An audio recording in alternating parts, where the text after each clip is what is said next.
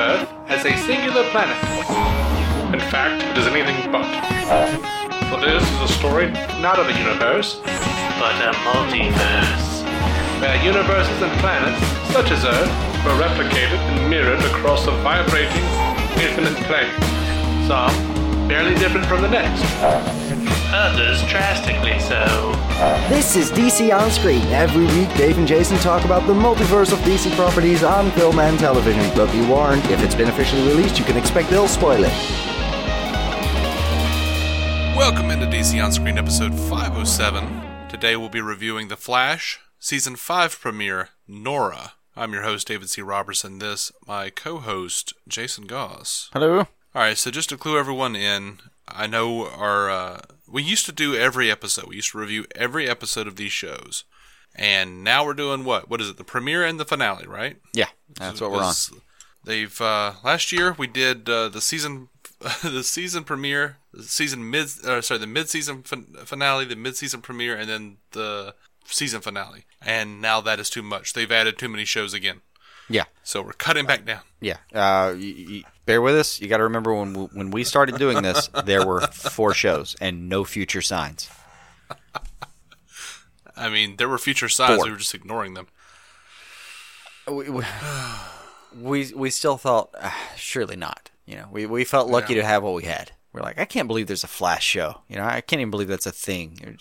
It's a whole different world. Nothing like a DC streaming service had been conceived by anyone that anyone with any real power, at least.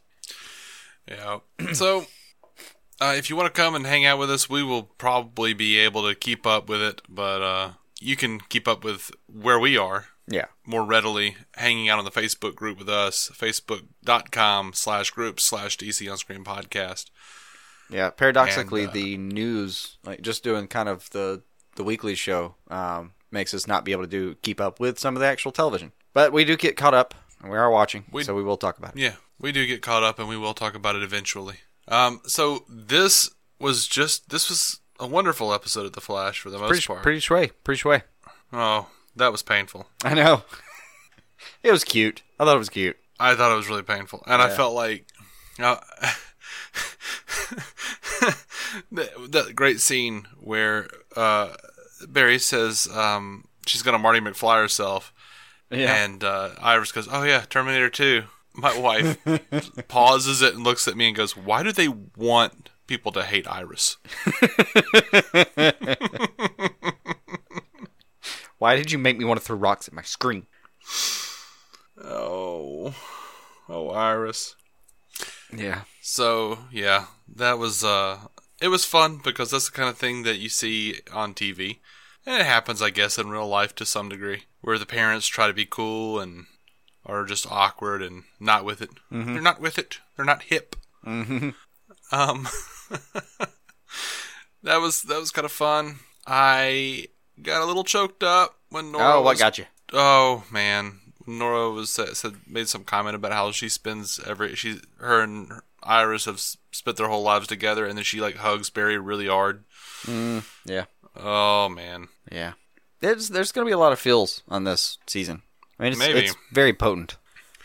The story with Nora was so good that I almost didn't notice that we didn't really get any of Cicada this episode. No.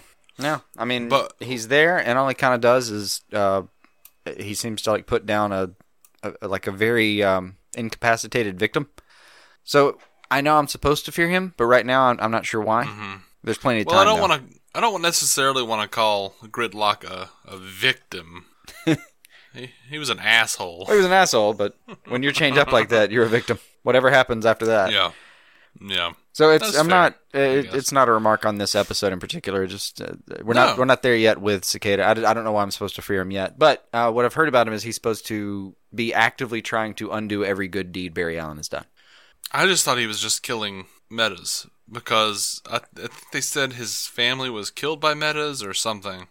He's a very blue-collar guy. I think that's related, but I swear I remember reading that he's supposed to be undoing whatever Barry did. Okay. Well, we know he's Chris Klein, and that part we're sure.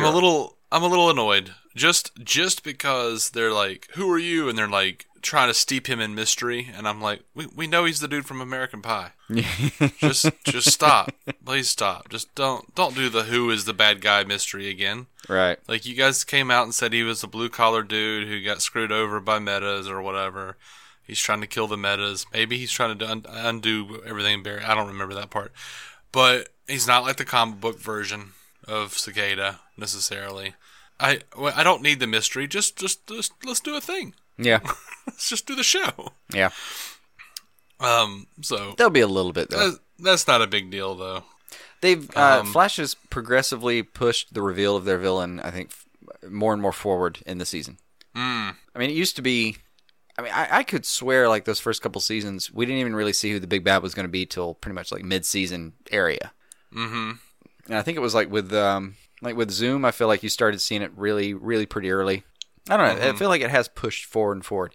Now, it's great. Like, I will always appreciate the Flash for, like, you remember just several episodes we were sitting there, who's the guy in that mask? You know, that kind of thing. Oh, yeah. Season 2, man. The Man in the Iron Mask. Yeah, they have built up some serious mystery and done some wonderful things many times. And they're capable of doing it now, but as you say, like, let's just know who he is and deal with that. Like, the Thinker, too, was pretty early on. We knew it was a Thinker, and they did a good job of still creating suspense within that. I mean, early on, they talked about it in the previous season. They talked about season 3. They were like, so-and-so, DeVoe. Like, yeah, he was laid in for a while. Okay. Like, yeah. It was a pretty standard episode of The Flash, I feel like. Like, a lot of little jokey things, a lot of, like, setup for future big character arcs, a lot of setup for Caitlin. Yeah, tons. I like that. I like that Digby's, of all people, is the one who really reaches out and tries to do something. Like, and the thing that I really like about that is that that could come off as kind of dick behavior. Like, look, I found your birth certificate, and blah, blah, blah. That could come off as like, dude, why are you getting up in my... why? Did he find her birth certificate, or did he find her father's death certificate? Oh, yeah, it's a fake death certificate. Sorry. Yeah. But he finds the... like, I like that he runs down the actual dad. Or tries to run down the mystery of dad. And that it's, at this point, endearing. Mm-hmm. Like, I feel like a season ago that would have come across as a wildly different activity. Like, you need to back way the hell off kind of thing. Mm-hmm. Now, he did some great things here in this episode, being a detective and all. Do you buy at all that this man didn't realize that time travel and parallel Earths were a thing? A little bit, because he's just getting introduced to, like, the super science aspect of things. Mm-hmm. And he does it piecemeal, and I feel like he's not a guy who sits around and contemplates very much. What I liked about it was that he basically became the internet and was, like, walking around coming up with, like, plot holes for the Flash. And, like, logic flaws in their behavior. Yeah. That was fun. That was several nice lanterns hung. Yeah. What I hated about it, though, was it is very much an idea that I would do. Like, I could see myself going, oh man, what if Ralph this whole time has not realized that time travel and multiverse multi-Earths or things? Well, okay, wait a minute. But he's met Harry, and they've actively talked about Earth 2. Yeah, what if he just meant, I thought you meant Earth 2. Like, he's from Earth as well. Earth also. Like, that is some shit I would come up with, and everyone I know would thankfully talk me out of. And I would go, I know, it's bad. I just thought it was funny for a second. No. We're not going to do that. Yeah, I would actively enable you. Like, no, that's actually pretty funny, and I think that character is dense enough. Let's try it. Yeah, no. I mean, it's not a good call. In fairness to that prediction, I enjoyed the scene. It was funny. I did too. I dug that. I'm not. I do enjoy everyone's reaction to it though, because it did have me like going back and going, well, what has he been exposed to? Like, oh my gosh, guys, what if there are separate parallel realities? And I mean, there are many realities. It's a mini-verse. Oh, buddy. Yeah, we call it the multiverse. I liked it. I thought it was a cute moment. Uh-huh. Also, speaking of cute moments, like everything with Nora, right? Just almost every part of the episode that involved Nora. Yeah. I like her. Yeah. Up front, man, I really like her. I'm thankful the negative particles or whatever it Negative was. tachyons. Wasn't negative tachyons. Oh, I'm sorry. I'm a Star Trek fan. I should remember the term tachyon. I'm thankful that is not a real thing. Watchmen, I'm not sure. It was something. I'm something thankful tachyon. that's not a real thing. Oh, there are tachyons. That's a real word. Well, sure. I know. Data and Geordi have been using them for years. They had a science advisor on that show. I'm not sure how old they are, but that's a real thing. I don't know. If it wasn't for Star Trek, I wouldn't know. Well, speaking of which, I wrote it down, but I forgot who said it. Damn, I was just kidding. That's a real thing. I think I knew a kid in school named Tachyon. I hope not.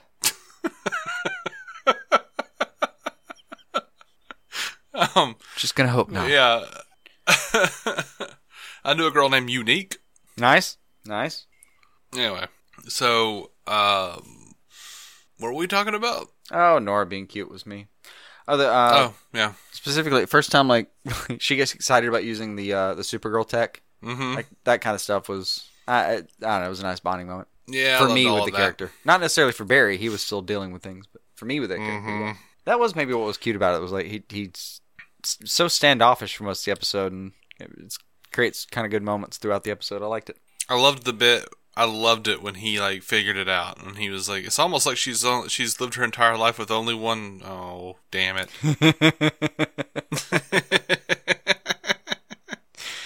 Aw, yeah. What happens to me? Oh, you figured it out? Yeah. Yeah. It's all the weeping and hugging me. That's what did it. Mm-hmm. Mm-hmm.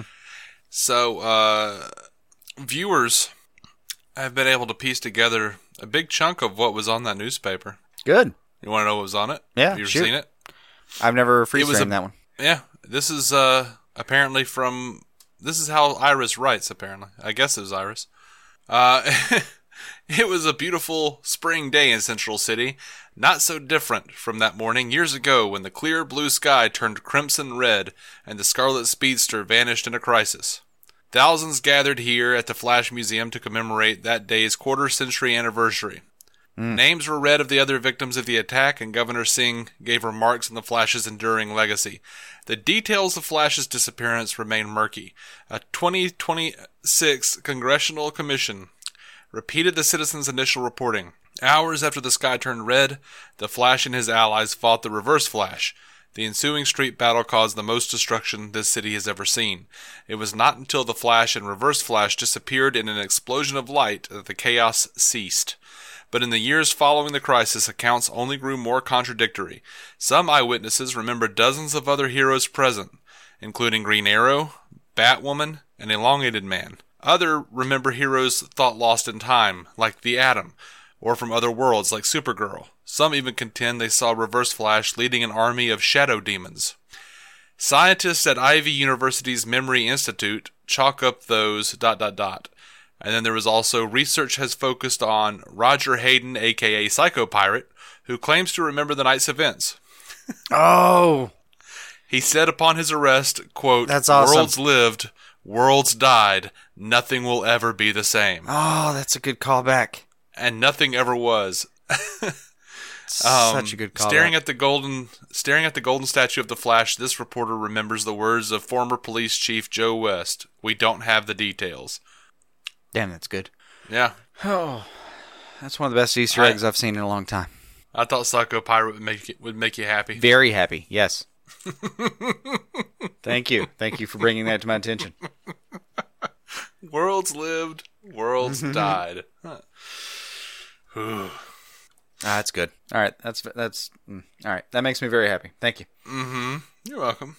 I loved / hated how they basically explained why Joe wasn't even in the episode. He's like, "No, I've been napping in here ever since this whole damn thing started."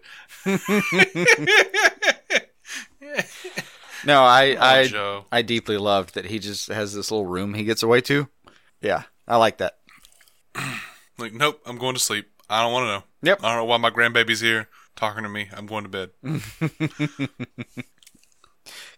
You got to imagine in his world, Sometimes he just pops off to that little hidden place and just takes a nap and wakes up and everything's fine. He's like, oh, great. Right. I didn't have the nerves for that one. It's been a long week. Yeah. He's like, grandbaby from the future? No. Nope. I'm going to take a nap, see if this one wears off. Oh, the legend said Yep. this one's cemented in? Oh, okay. I guess we'll deal with it. I'm staving off stroke by taking naps. And I get it. I get it. Like, everyone in this show is immediately connected to him. Like, he should be a bundle. Like, his blood should be 30% Xanax at this point. It's the only way he could possibly be surviving. Is Cecile still psychic? Yeah. He was so bummed about that. Yeah. I do feel him on that. Oh no. I have a ton of thoughts that should not be let out. Mm-hmm. I mean, in general, but I don't know if it's especially around people that are very close to me, but also, definitely also. Well, the great thing about it, though, is, if she's psychic and she can't control it necessarily all the time, she's going to know that everyone else is just as bad as you are. Yeah. Hopefully they allow her that character development to be like, honey, I know you have a lot of stuff that goes through your head. You should hear some of the other people. That would make for a fun scene. Just take them to the park and be like, you see how serene it looks right now? All right, let me let you in. And just start narrating everyone she's hearing walk through the park all serenely and looking at happy families and be like, yeah, he's worried about this. She's worried about that. He's worried about that. He killed a guy last week. We should probably work on that. You know what? See that grown-ass man over there? He eats his own boogers. Yeah. That's all he can think about. I don't know about all you can think about. That would be a special kind of supervillain. Yeah. Yeah. That would be a fun scene, though. Mm-hmm. I would write that scene and put it in an episode. Maybe not the booger part. Maybe opt into something. Something else. There would definitely be a joke there with that structure. Yeah. You could probably pick something less gross, though, for sure. Probably, yeah. Also, Drunk Cisco. Drunk Cisco. Love it. That was fun for an episode. Or whatever. Yeah, whatever he said. That was fun for a second. Yeah. And then we get the obligatory heartfelt speech explaining why Wally won't be around for another season. Yeah. Well done, though. Well done. I like that it's Joe that kind of pushes him into this version of Destiny. Yeah. Nothing wrong with the execution. I even liked Wally's indignance. Like, y'all haven't told them about the legends. Mm-hmm. What the hell? Yeah, it was a good episode, though, man. It was. It really was. For the most part. My favorite Cisco line, and this is obligatory for us. Okay. Initially talking about Gridlock, it's clearly not my doing, the naming process, and then later finds out it is kind of him. It's like Gridlock. Oh, I'm Fortune's fool. Yes, that was good. That was solid. It wasn't my favorite Cisco line, though. No, but it's still funny. Oh, wasn't in the episode at all, but that's what reminded me. It was like, you remember when Barry's talking to Nora and doing like feel the air, feel that wind, all that stuff? He's taking her through the speedster process. Mm-hmm. I have 2 different times that I wrote down on kind of in the margins, just over in the corner, like a little love letter. I miss Kavanaugh. Yeah. I know he'll be back. I'm not sure in what form, Yeah. but it just a couple times in this episode, oh man, it'd be great if Kavanaugh said something right now, but I guess I'll have to wait. I'll tell you what I've been waiting patiently for with bated breath. Mm-hmm. And I'm not sure they'll do it now because of Savitar. Right. Cobalt Blue. I want Cobalt Blue. I do too. I like the name. I think it'd just be a pretty stream of lightning running across the screen. I'm on board. Come on, guys. Oh. Barry's twin. I know. Malcolm Thawne. I know. Let's do this, guys. Speaking of things, though, that you did. And if you think about it in a way, it is another reason for Barry to kind of blame himself for something. Which we could always use another of. That's Flash Writing Room 101. How different could he be from me? Yeah. We're the same flesh and blood. Come on, man. Or at least a scene where he's saying, like, if I'd known about him, I could have helped him. Yeah, kind of thing.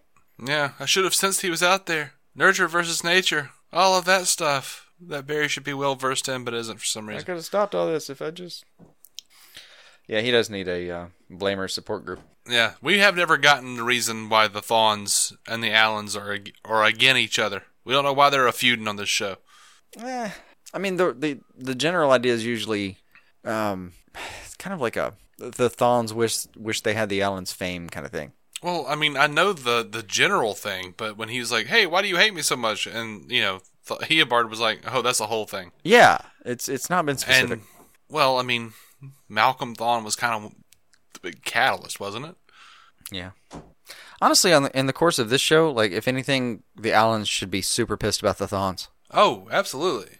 From what we've seen. But I mean, why wouldn't the opposite be true as well? Yeah, I get you. Costume? What do you think? Still not digging the face. Even I'm trying, man. I'm trying, but that face is bad. I hate seeing his chin and his throat. It's weird. Okay, all right. Ryan Choi made the ring gun. That's cool. Thought that was a nice little throw in. I appreciated it. But I even loved the my dad's logo is way cooler than Lightning Lads. nice. My favorite reference though was from Cisco, and it was when he said, "Damn, Gina." Like, you gonna break out Martin? God, I knew that was from something I hadn't thought about till you said it. Damn, that is. Yeah. I loved Martin. I need to get that on DVD. Oh yeah. I was happy for Gustin though, in general. Like that, I'm sorry you're having trouble coping with his chin and its existence, but that is so much less latex time for him. Like I'm happy for him as an actor. I want to see how it's resolved though, because that newspaper shows a picture of him with a chin strap. That it does, but as they kind of make it a point to do throughout this episode, any costume may come up at any time. Mm-hmm. That was fun. It was. I thought you'd like that. Like, this is a lot tighter than it used to be. Why is this one smaller? And why does it smell so bad? Because that was the one that you fought King Shark in. Oh. I mean, I know he's a bad guy, but just wait until he fights Grodd. Oh, what? Yeah. My wife was like, "Can we just not watch this episode and skip to that one? I want to see that one now." Mm-hmm. I'm like, I know. They're gearing us up. I feel you. Anyway, I think that's it for this episode. I'm looking forward to the rest of the season so far. Like, I'm excited to see what's going on with Caitlin. Excited to see what's going on with Nora and Barry, and how they're going to fix him disappearing in time, or if they ever will, because, I mean, it's a crisis. Yeah. You know what the episode 3's titled? No, I don't look at those things most of the time. I'll tell you later if you want to know. No, just tell me. Spoilers, y'all. The Death of Vibe. Oh. I don't know where the hell that's going. That'll put a pit in my stomach. I don't want Cisco to die. Nope. I don't know what they have planned there. Good. Poor little Vibe. Anyway. Well, we look forward to that one threw you for a loop. Okay. Yeah, I don't even know where I'm at now. Yeah. I don't even. Oh my gosh. I'm thinking it's not as bad as it sounds. Facebook.com/groups/DC On Screen Podcast. We'll keep up with it, or try to. We'll in real time. So somebody will be like, "Hey, what do you guys think about this episode of The Flash? Whatever episode," or we'll get to it. Yeah, normally one of us has at least kept up. Yeah, and we catch up in time to do another review. Yeah. Oh yeah, we're always there by the end of it. Yeah. I am surprised at how much I enjoyed this episode. No one's surprised, and I don't know why. I always enjoy. We always enjoy The Flash for the most part. Yeah. I would have been astounded if I wasn't pretty happy with it. Yeah, it's good stuff. All right, we're gonna go. We're gonna come right back. Another episode, Black Lightning premiere review, season 2 premiere, and I don't know. Until then, keep some DC on your screen.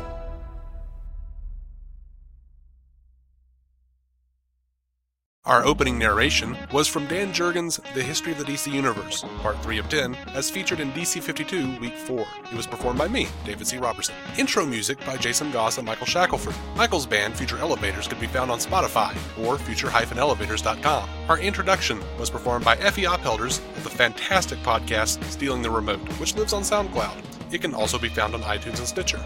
We are proudly in partnership with TV Time, the TV show calendar and social media site that lets you keep track of what you're watching, what your friends are watching, and where you all left off. DC On Screen is a Maladjusted production. Visit maladjusted.tv for more from me and Jason, including sketch comedy, an improvised web series, vlogs, parodies, and more.